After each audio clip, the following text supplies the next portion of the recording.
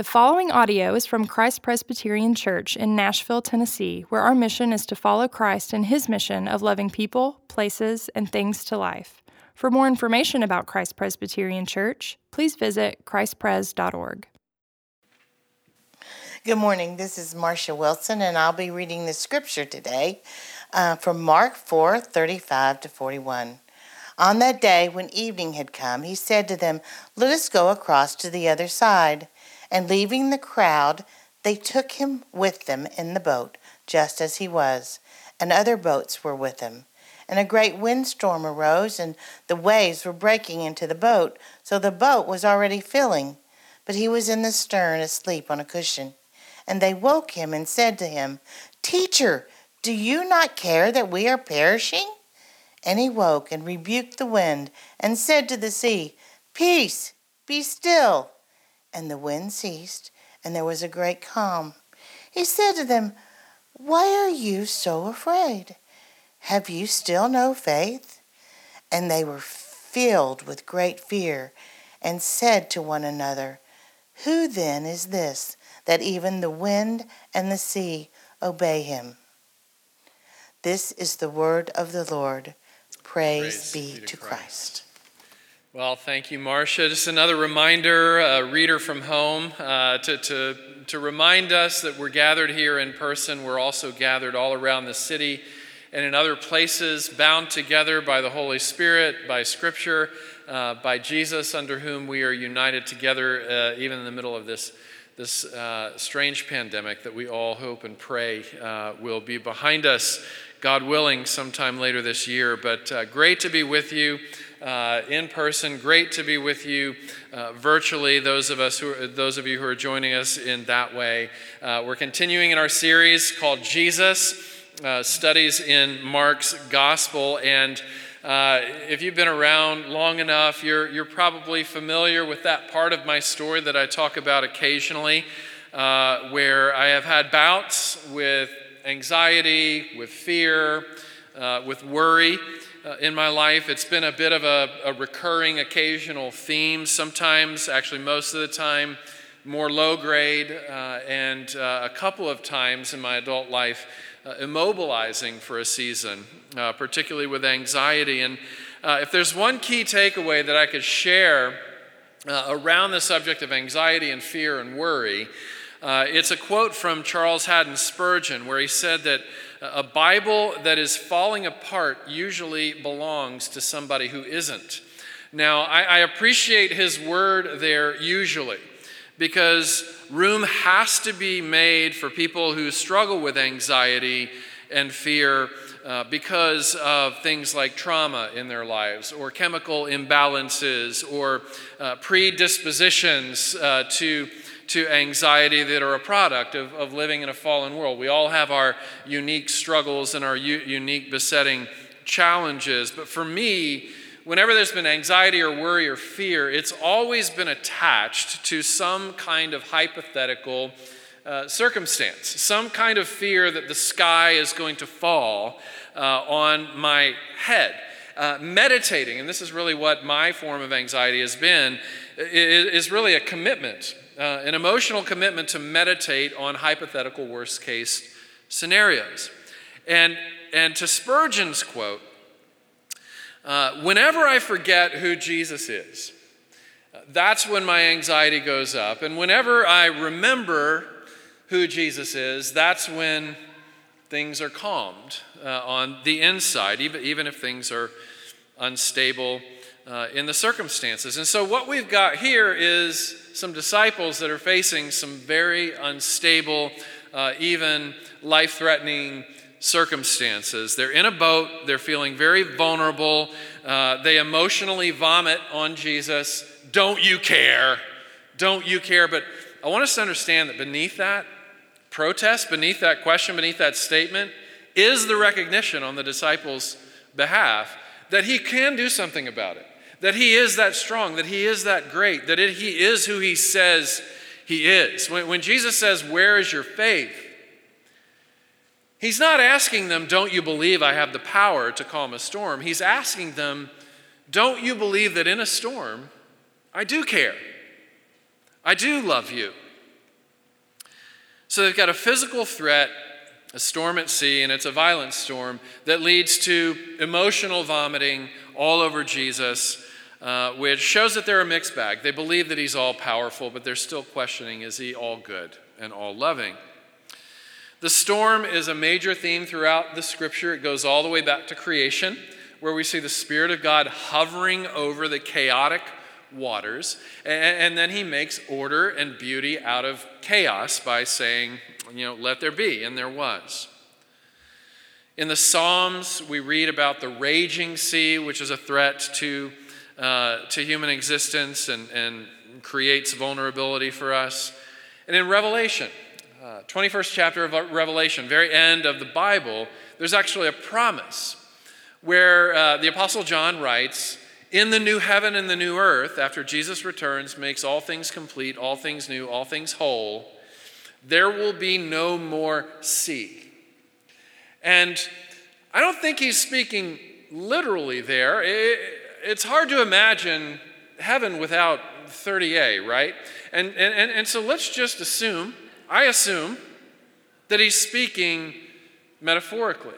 Because all throughout the Bible, the sea is presented as a metaphor for turmoil, for vulnerability, for danger, for an uncontrollable nature dynamic that we cannot get our thumbs on top of. So the sea isn't just a statement about bad weather. It's a picture of vulnerability, instability, insecurity of human existence. And so what Jesus is after here with his disciples and also with us is to help them and to help us live into what the 23rd Psalm says when David prays, even though I walk through the valley of the shadow of death, I will fear no evil. Fear God, I'll never have to be afraid of anything. So let's talk about the fear of dying, the fear of living, and the fear of God that ends all fears. First, the fear of dying. So this is their protest. Verse 38, teacher, don't you care that we're perishing? And then Jesus says, why are you so afraid?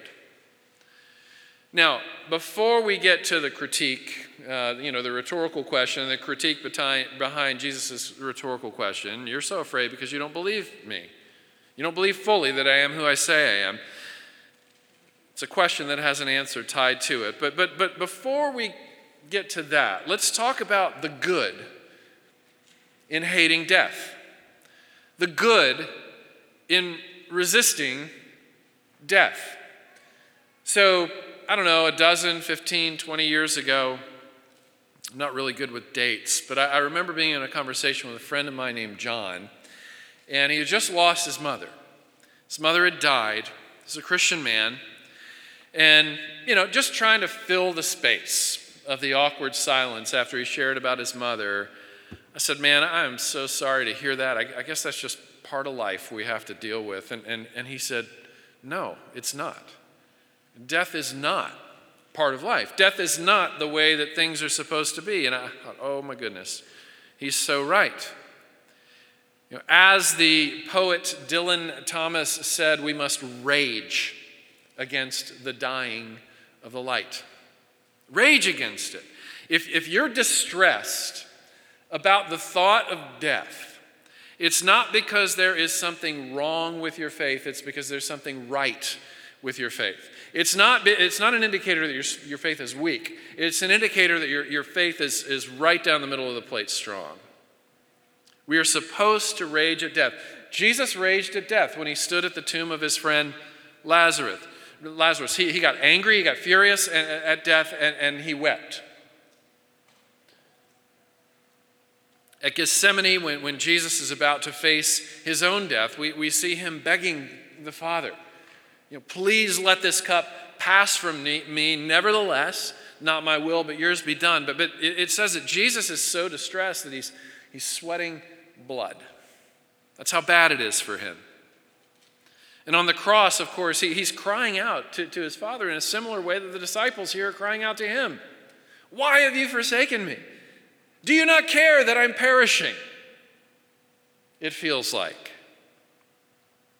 1 Corinthians 15, the Apostle Paul calls death the last enemy. The same guy who said to die is gain is also the guy who said death is an enemy. Rage against the dying of the light. I love that scene in Shadowlands where the C.S. Lewis character responds to the sentimental platitudes of his friend who says, after his wife dies, at least you still have your faith, Jack. And he says, no, this is just a bloody awful mess, and that's all there is to it. Rage. Death is an evil. It's also an unavoidable reality. There's such irony when they say, we are perishing. Jesus might ask them, why weren't you saying this 3 days ago when you weren't stuck in a storm and sea? Because 3 days ago you were perishing too. This is a statement about every human being. We are perishing. Unhealthy and healthy men and women, unhealthy and healthy children are perishing. Right now, we are perishing. To some, that's a daily conscious reality because of conditions like starvation, disease, persecution, terminal illness, aging. It's just pronounced for certain people that I have an expiration date, or the person I love has an expiration date, or my community has an expiration date. And then for others, like the disciples, we're young, we're strong, we're vocationally employed and unprepared to face death because we just don't think about it that often. With youth, sometimes comes denial.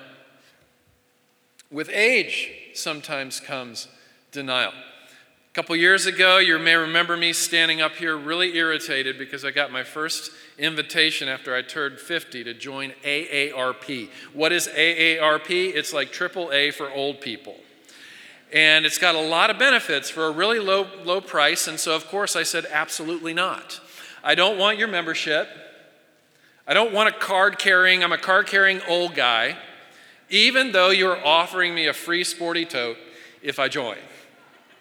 No. I don't want to face it. I don't want to deal with it. But here's the reality for all of us. If you're 2 years old or if you're 92 years old, the breath you just took is one more breath toward your last. And let's just fast forward 2021. Let's just say the plans to get everybody, who's willing to get a vaccine vaccinated. Let's just say that herd immunity is going to happen by September. Let's just say life is back to, being together fully again. And let's just imagine, for the sake of imagining, that this sanctuary is as full as it was again before COVID. I think it will be. But let's imagine this way. Let's imagine that everybody who is part of Christ Pres commits for the rest of their lives to be here every single Sunday. And let's also imagine that nobody ever after that joins Christ Pres. The first would be great, the second would be horrible, but let's just imagine that hypothetically. Imagine the full sanctuary, everybody's here. Then imagine the sanctuary 10 years from now. Then imagine the sanctuary 50 years from now. Then imagine it 100 years from now. Complete silence, complete destitution, complete absence, complete vacancy, complete death. That would be the reality. Ecclesiastes, a healthy, rich man who's very in tune with these realities, speaks to young people. He says, remember your Creator in the days that you're young. Don't wait until you're old to start thinking about these ultimate things. Remember your Creator in the days that you are young. Wear your Bible out before you turn 16, if you're smart. And keep wearing Bibles out for the rest of your life. Because the bigger Jesus is, the smaller your restlessness is going to be. Richard Baxter, the great Puritan preacher, said, I preach as a dying man to dying men. That's what I'm doing right now. I'm preaching as a dying man to dying men and dying women and dying children. That is the harsh reality of what I'm doing right now. We are perishing. And we don't need to be caught in a storm at sea to be awakened to that. We are perishing. Mortality rate, 1 person for every 1 person. The time to get your affairs in order is always now. So why the rebuke? Why wouldn't Jesus just put his arms around them and say, it's going to be okay, you guys? He's not rebuking them because they hate death. He everything about Jesus' life, everything about the reason why Jesus came, affirms their hatred of death. What he is rebuking is that they have no redemptive imagination for how suffering and the goodness of God and the love of God and the caring, kind condescension of Jesus could all go together in one package. Our view, what we really think about God, it's not going to come out on the mountain peaks or when we're, sitting barefooted on 30A. That's not when what we really think about God is going to come out. What we really think about God is going to come out when the storms come. It's like a tea bag, a dry tea bag. You don't really know for sure what's in that tea bag until you put it in hot water, and then what's in it seeps out of it, and then it's bitter, or it's sweet. It's the hot water that reveals what's always been there. Suffering doesn't create misery. Suffering reveals a misery that was already there. A lack of redemptive imagination for the goodness of God in a tragic world. Take a look at Job and Job's wife and how they both went through the exact same set of circumstances and how they responded very, very differently to the same exact storm, the same exact hot water. This question, don't you care? Jesus' answer is, have you still no faith? I know that you have faith that I can fix this. Otherwise, you wouldn't be screaming at me. You'd be screaming at each other or screaming to the sky. But you're screaming at me because you know I can fix this. So when he says, have you still no faith? Again, to complete the sentence, have you still no faith that I care? That I love you more than you love yourself? You still have no faith in that? Don't you care that we are perishing? There's such irony there because the whole reason why Jesus came is because we are perishing. He came to perish so that we would not have to perish, but have everlasting life. Do you still have no faith? So maybe he's referring to the things that they've just recently witnessed in Mark's account. That Jesus has defeated Satan. Jesus has defeated demons. Jesus has healed an incurable skin disease called leprosy just by saying be healed. He has told a lifelong paralytic to rise, to stand and pick up his mat and walk with his words. And he's saying, you still have no faith. If I will come through for a paralytic, don't you think I'll come through for you in bad weather? There's the fear of dying. There's also the fear of living. They're in a boat, wind and waves everywhere. The description is a lot like the description you would imagine of a hurricane. It's uncontrollable. And Jesus is fast asleep, and they say, don't you care we're perishing? They don't say, don't you care that we might perish? They say, don't you care that we are perishing? Remember, these are professional fishermen who know how to survive on shaky waters. They know professionally, they know how to survive when there's a storm at sea. But this is a different kind of storm. They're not saying we might perish. They're saying we are going to die. We who have had mastery over the rough waters. We who thought that we had control over the climate realize we never did. They're admitting here there's no amount of expertise, there's no amount of experience that could enable us on our own to conquer this. Just that phrase, climate control. It's a phrase we use a lot. I think we ought to reconsider our vocabulary there. Maybe climate stewardship, climate care. Of course we take care of the environment. Of course we're good stewards of it just like we are of our own bodies, because it's right there in our church's mission, which comes straight from the Bible. We follow Christ in his mission of loving people, places, and things to life. Why are those last two words in our vision? Because in the beginning, when God created the heavens and the earth, he said it's very good. He took pleasure in what he'd made. And so in the same way we don't want to insult an artist by taking a Sharpie pen to their painting, we don't want to do the same to God's creation. And yet we are completely out of control as to whether or not that painting will or will not decompose. It's entirely in God's hands. And here's the reality. If we never burned another ounce of fossil fuel as a human race again, the world is still running down.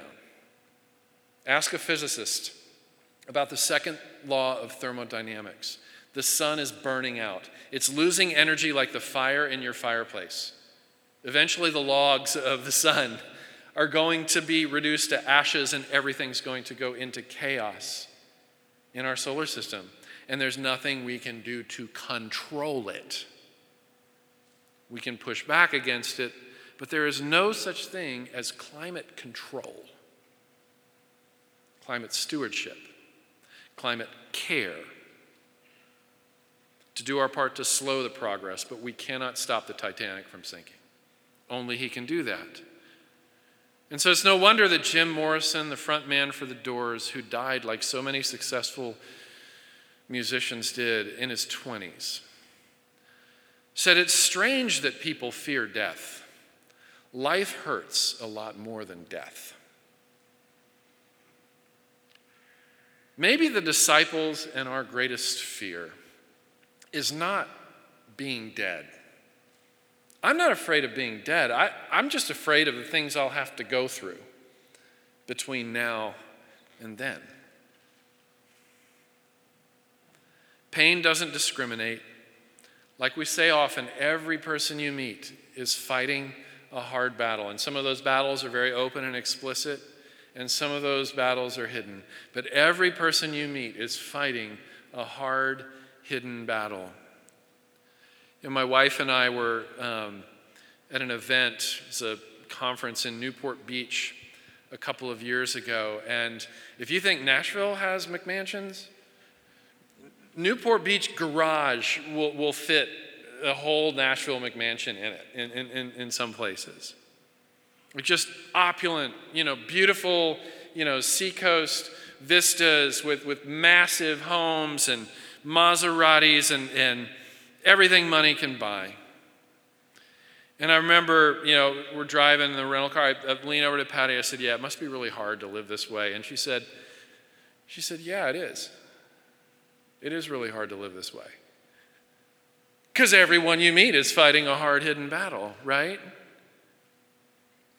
I'm like, "Oh yeah, I should have remembered." Several years ago, she and I both read a book by Madeline Levine, who works with teenagers in Newport Beach and similar areas as a psychiatrist. In her book, The Price of Privilege, she reminds us that teenagers in affluent communities are 3 times more at risk for anxiety, depression, and self-injury than the national average. Everyone you meet is dying. You come to Jesus, all that goes away, right? Nope, it doesn't. There's this character in Flannery O'Connor's A Good Man is Hard to Find, and the character is called Misfit. In Misfit, there's this quote from Misfit where he says, "Jesus has thrown everything out of whack." Sometimes things get even more disruptive, not less, when Jesus enters the picture. You see here in verse 39, when Jesus speaks, as one of the commentaries says, to the storm like a parent would speak to a child. "Be quiet, sit down." And the storm is quiet and sits down. And it says in the literal original language, the descriptor before calm is mega. The sea was mega calm. It was calm. It was calm to the 20th power calm. That's verse 39. And then verse 41, before the storm, they were afraid. After the storm is calmed, it says they're mega afraid. They're not feeling relieved. They're even more afraid of what just happened in the calming of the storm than they were of the storm. What's that about? Jesus throws everything out of whack, you guys. Oh, he's good, but he's not safe. He's safe. He's not safe, but he's good. I remember talking to a friend some time ago, and I'm trying to persuade him to give his life to Christ. And he's giving me all these intellectual arguments. I'm like, you know what? Those arguments wouldn't stand up in any court of law. And finally he said, I know there's overwhelming eyewitness evidence that Jesus Christ was everything he said he was. I know there's overwhelming, is that Doug Powell? You've written stuff about this. There's overwhelming evidence of Jesus Christ having risen from the dead based on eyewitness testimony from people who are willing to die for that belief. 11 of the 12 disciples were willing to die for that belief. The 12th was Judas. This friend said, okay, you got me. I don't have any real arguments. Here's my problem with Christianity. I realize that if I give my life to Christ, I will have to forgive my father. And I just can't have Jesus throwing things out of whack like that. Maybe for others it's, I just can't have Jesus throwing things out of whack in my relationship with money or with sex or with power. Or I can't have him throw my relationship with the truth out of whack because it could damage my career. It could cause me to lose friends and lose face if I have a different relationship with the truth. Or my relationship with the Bible. Jesus throwing that out of whack as well, where it's not me who edits his word anymore, but it becomes his word that edits me. It's not me that stands in judgment over what he has said, but it's what he has said that stands in judgment over me. It's not me that corrects what he said, but now what he said corrects me. That's not safe either.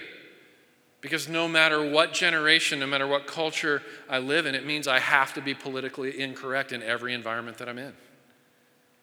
And that's scary costly sometimes. Fear of dying, fear of living. It's kind of a toss-up, isn't it? But then there's the fear that ends all fear, which is the fear of God. Jesus says to the weather, sit down and shut up. And it does. It obeys him. The disciples are filled with mega fear. They ask the question, who is this that even the wind and the sea obey him? And then what does Jesus do? In the following chapters, he gives them more assurance than he's already given them. He heals another demon-possessed and emotionally tortured man. He says, peace be still to what's going on in this man's inner life. And it's calm. It's mega calm. And the man says, I'll follow you wherever you go. Then he cures a hemophiliac from years of bleeding. He raises up Jairus' daughter. He feeds 5,000 men and their families on a handful of loaves of bread and a handful of fish. And then after they've all eaten and are full and satisfied, there are more leftovers than there was food at the beginning. I'll keep reassuring you that I am who I am. But he also gives them more storms. I'm giving you the authority, he says, to defeat demons. In other words, it's not going to be me that confronts the demons now, it's going to be you. You're all going to have your storms, you're all going to have your demons, and I'm asking you, I'm telling you, you now. because you know who I am, and you know I'm with you always. At the very end of the age, you go face those demons, knowing that I'm with you. And they go out, and they cast out many demons in the power of Jesus, and they heal many sick people. And then for the rest of their lives, they're walking by faith more than they are walking by sight. They're not doing it perfectly, but they're walking by faith more than they are by sight, so much, and to the degree that they become so unafraid, that almost all of them die as martyrs. 11 of the 12 were willing to. Judas was the only one who didn't die as a martyr for Christ. John was spared his life and died of natural causes in prison because of his faith. The other 10 died persecuted for their faith in the resurrection of Christ. Remember, Mark is Peter's account of the life of Christ. Mark is a protege to Peter, who would eventually be crucified upside down at his own request because he didn't regard himself as being worthy to be crucified in the same way that his master was. What happened? I think there was a turning point. Jesus says in Matthew 12 and Luke 11, one greater than Jonah is here. Who was Jonah? Jonah was another prophet, almost an identical narrative. Storm at sea. Everybody in the boat's freaking out. Everybody's saying, we're perishing, wake up, do what you can, call on your God. And Jonah says, the only way to calm this storm is to throw me overboard. It's got to be my life in exchange for yours. They throw him overboard. The fish swallows him up, and then everything is calm, mega calm.